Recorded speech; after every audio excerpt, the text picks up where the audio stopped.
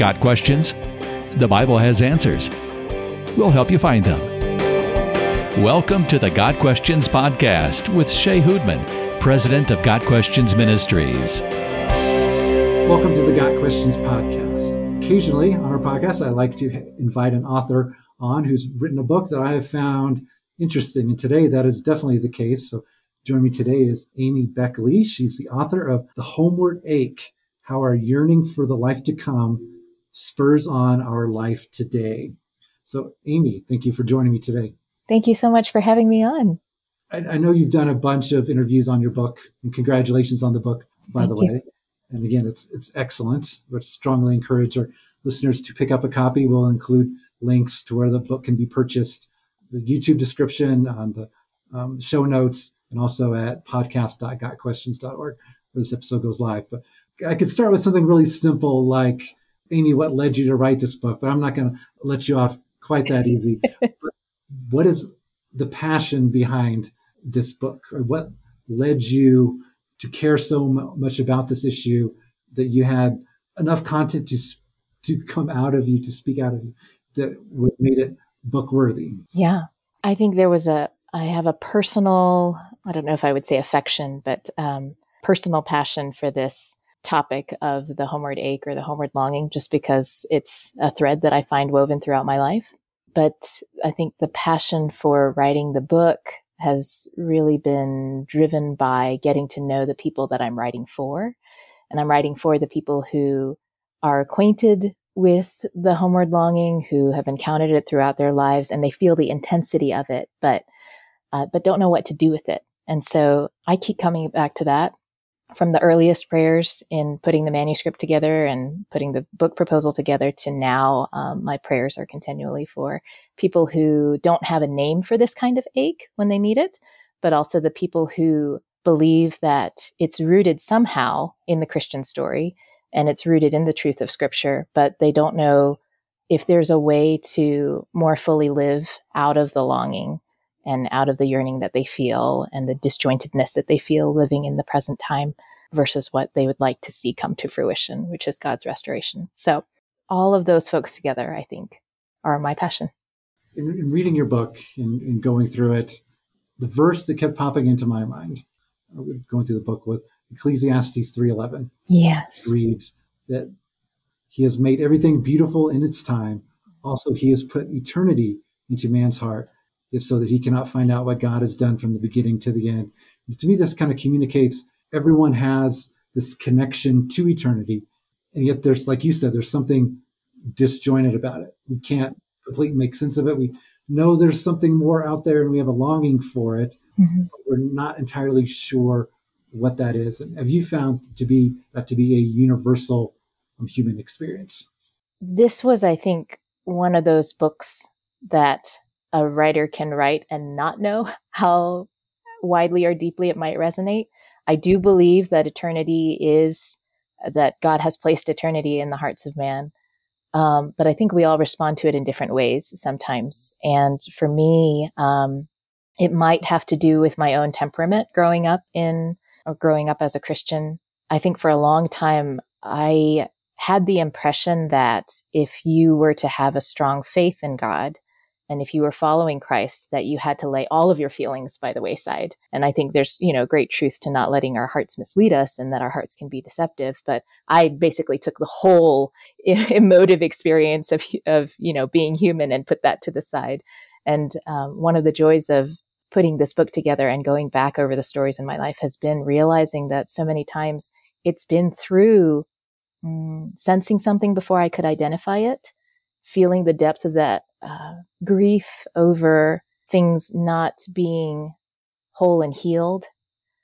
Those are the things that have been indications to me of the eternity that's in my heart. And so this book, I guess, is written to people who feel the same way, who sense eternity in that same way. So again, I think that God has placed eternity in all of our hearts. I'm not sure if this is a longing that resonates to the same depth with everybody. I guess I can't speak for all humans. No, exactly. Yeah. No one can. And there's numerous things in the human experience that are universal, but depending on so many factors, like I said, so many things that have gone on in people's lives, Yeah. what their personal beliefs are, even something that is ultimately universal, which I believe this connection to eternity is, can be denied, can be suppressed to the point that you really don't feel it. Yes. It's not a overwhelming power in your life. It's not a draw to you. Right. But what I found really interesting in your book is the struggle in coming up with a adequate word Yeah. to describe this. And I've taken some German, so like the Sehnsucht, Mm-hmm. or I think even in Romanian, it's the word door, a couple of Mm-hmm. languages that have a word that you think comes close to describing it. But I found numerous things in my life that I can't really find an English word that perfectly describes how I'm feeling or what I'm thinking on this. So you got to kind of almost borrow from another language. So how does the Sehnsucht, how does that communicate to you the main point that you're trying to get across in the book? Mm. Well, it was a German word that had to be introduced to me through a British author, through C.S. Lewis, and it was really his explanation and his unfolding of the definition of Sehnsucht that helped me to understand what it was really. So I think he only uses it once in Surprised by Joy, but he's talking about the yearning that we sometimes encounter, that's deep, that's sweet, that's piercing. It's an odd kind of longing in that once you encounter it, like you want more of the longing, which is a strange thing to say. But other people have described it as a yearning for a place that you can't get to, or maybe even a place that you haven't been, but you just feel this very strong pull towards it.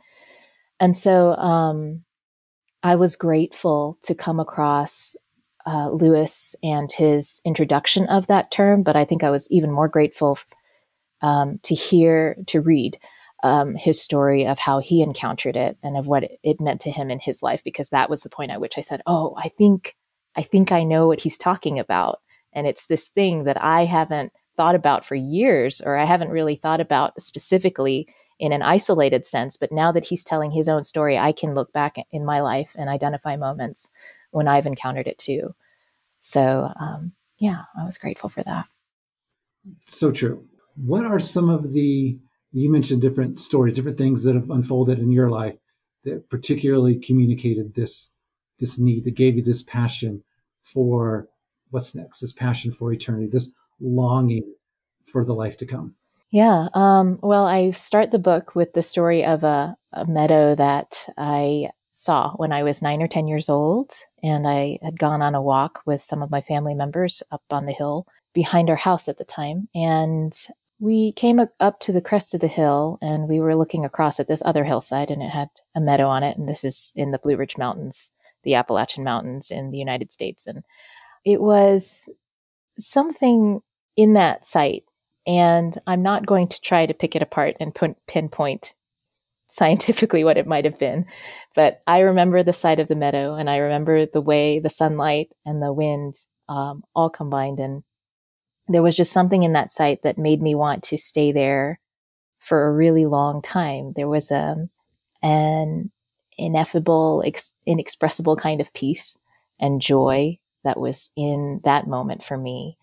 And that's the earliest instance of that kind of longing that I can recall. But there were different moments throughout college, after I moved back to the States, after we had gone to Korea.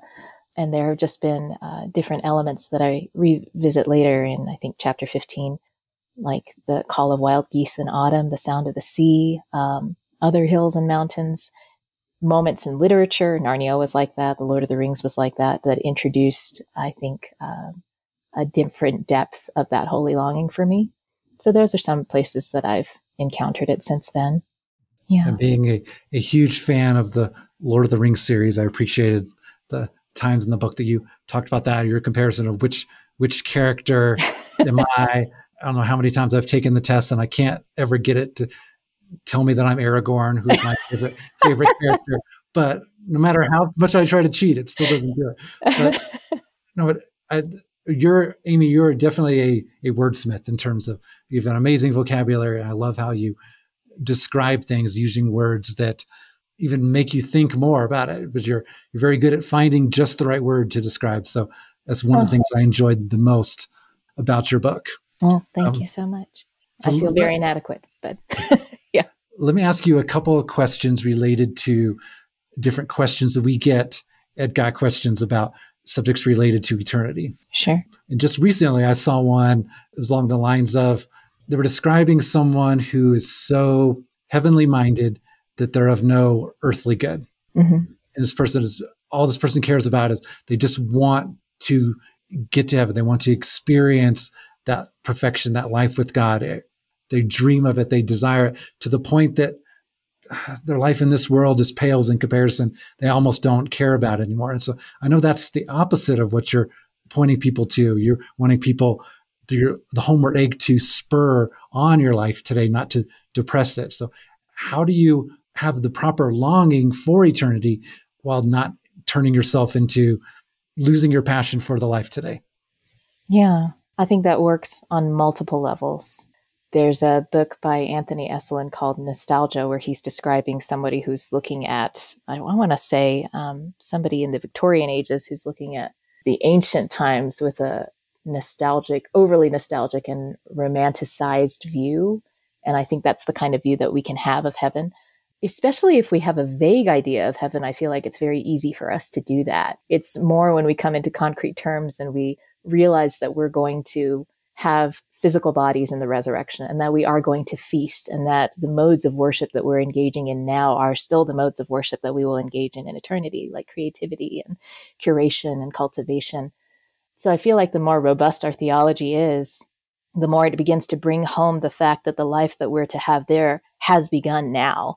In the moment of our conversion, in the moment of our coming to belong to Christ, we are already dwelling in the heavenly realms and we are already members of Christ's body. And so, I mean, I think there is a certain perspective shift that happens so that the things that we're living through now do become more like, not less important exactly, but illuminated with the light of eternity so that things like grief and suffering come into the proper perspective. But I think the more we learn to walk in step with him and the more that we're watching for him, then I think what ought to happen and what does happen is with the help of the Holy Spirit, we start to see the kingdom as it shall be someday, but also the kingdom that's breaking into our midst even now. And he gives us the eyes to see that. And he gives us the charge and the responsibility to pay attention to it too, and to engage with it. So I think that's something that happens in our relationship with Christ. As we walk with him step by step, we learn obedience, we learn to see him, we learn joy in the moment, even as we hold the joy, the expectant joy of things to come. So I agree that it can be problematic for us to be so heavenly minded that we're no earthly good.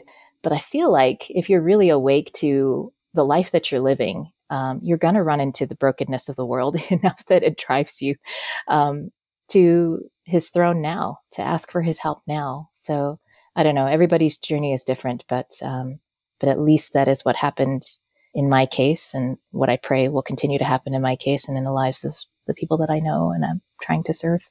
For me, the recognition, the understanding that there is perfection out there, that God is perfect, the place he is preparing for us will be perfect, that we will enjoy that experience for eternity with God, worshiping God, with those who join us there through faith in Christ.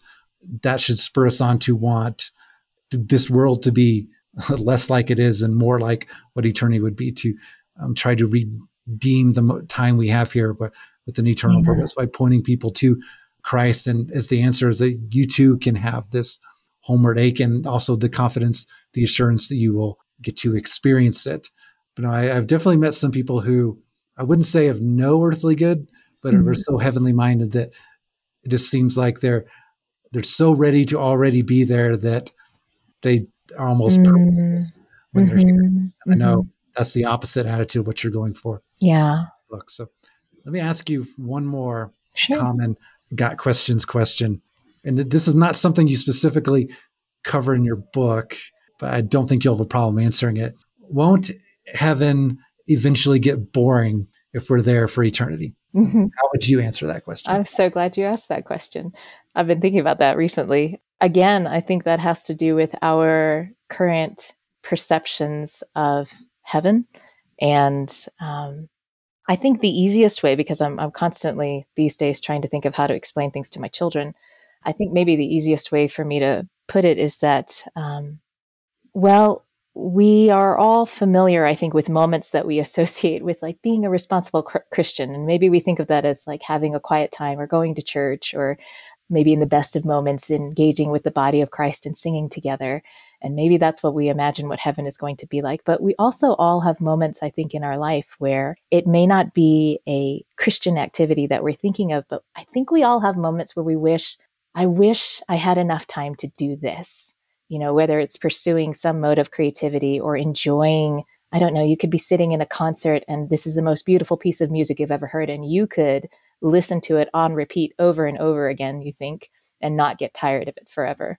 And I think that kind of gives us a hint as to what our appetite for eternity is like, that we were made not to be bound by time forever. So if we take our imaginations and we think of the best possible moments, the moments that have captivated us with joy or beauty or peace, and we think of how we wish we didn't have to die so that we could pursue certain things forever, then I think our imaginations get a little bit closer to what it might be like to live in the wholeness of eternity. And I was reading Worship by the Book by D.A. Carson a couple of weeks ago, and he talks about how worship is not in the Christian life something that is limited to what we do in our Sunday services. It ought to be for the Christian everything that you do throughout the week.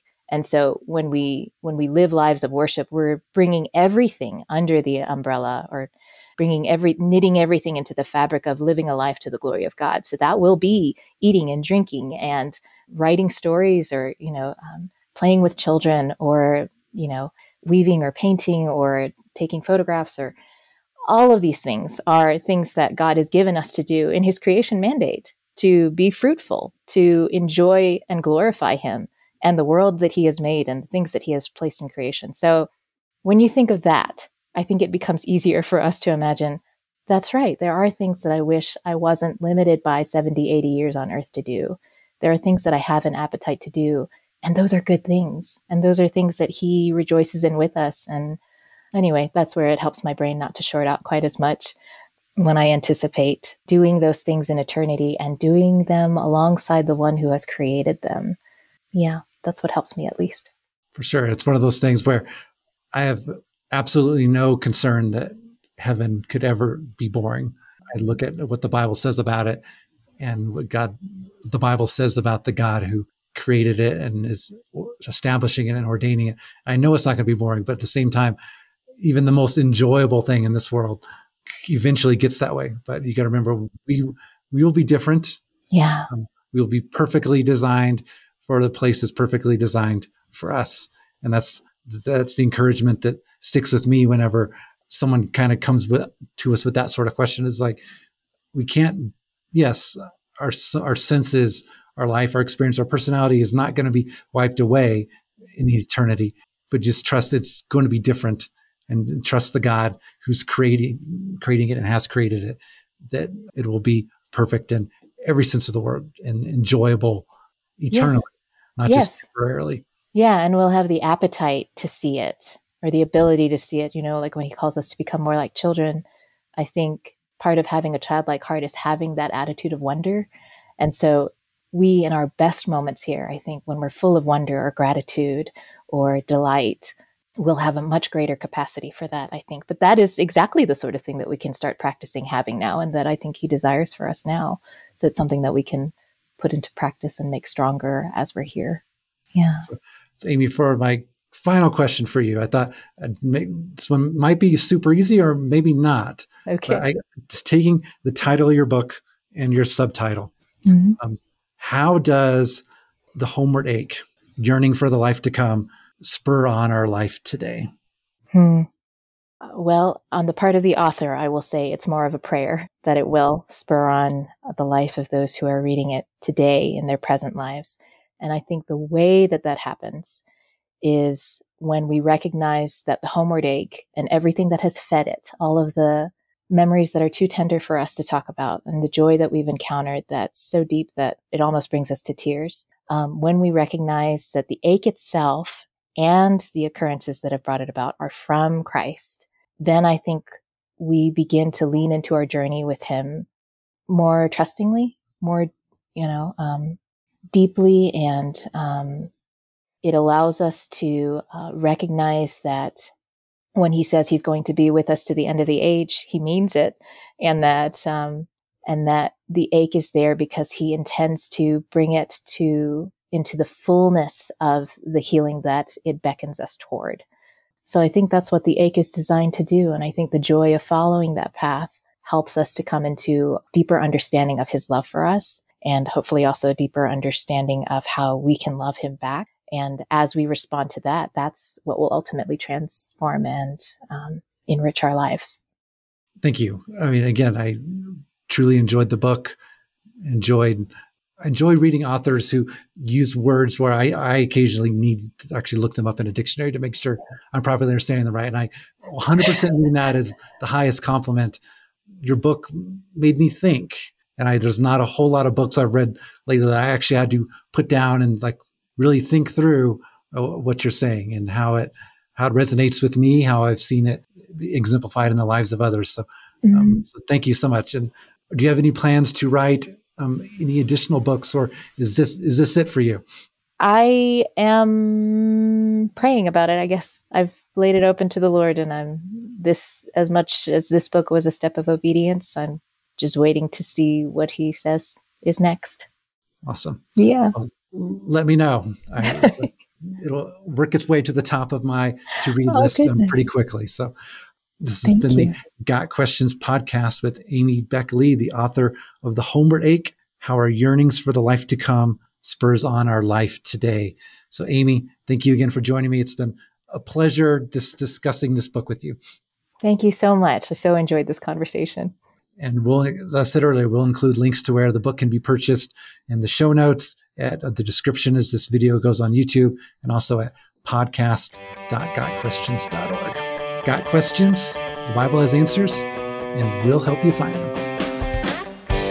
Your questions, biblical answers. The Got Questions Podcast. Check us out at podcast.gotquestions.org.